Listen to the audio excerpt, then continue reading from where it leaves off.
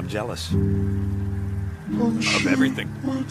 Everything comes so easy for you. I want to feel good about myself, the way you do. And I don't know how. I don't know if I can.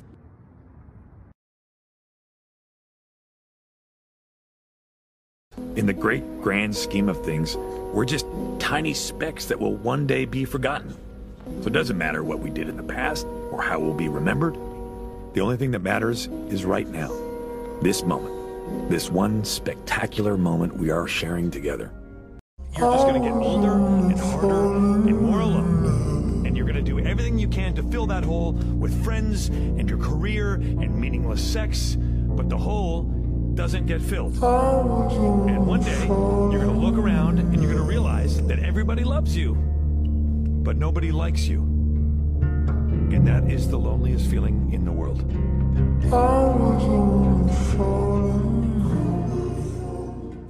You know, sometimes I feel like I was born with a leak, and any goodness I started with just slowly spilled out of me, and now it's all gone, and I'll never get it back in me. It's too late. Life is a series of closing doors, and I don't actually even really care what the world thinks about me anymore.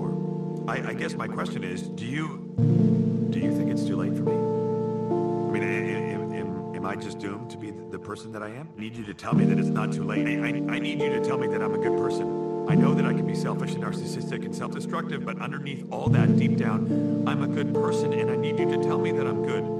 Tell me, please tell me that I'm good. I know you want to be happy, but you won't be, and you were born broken. That's your birthright.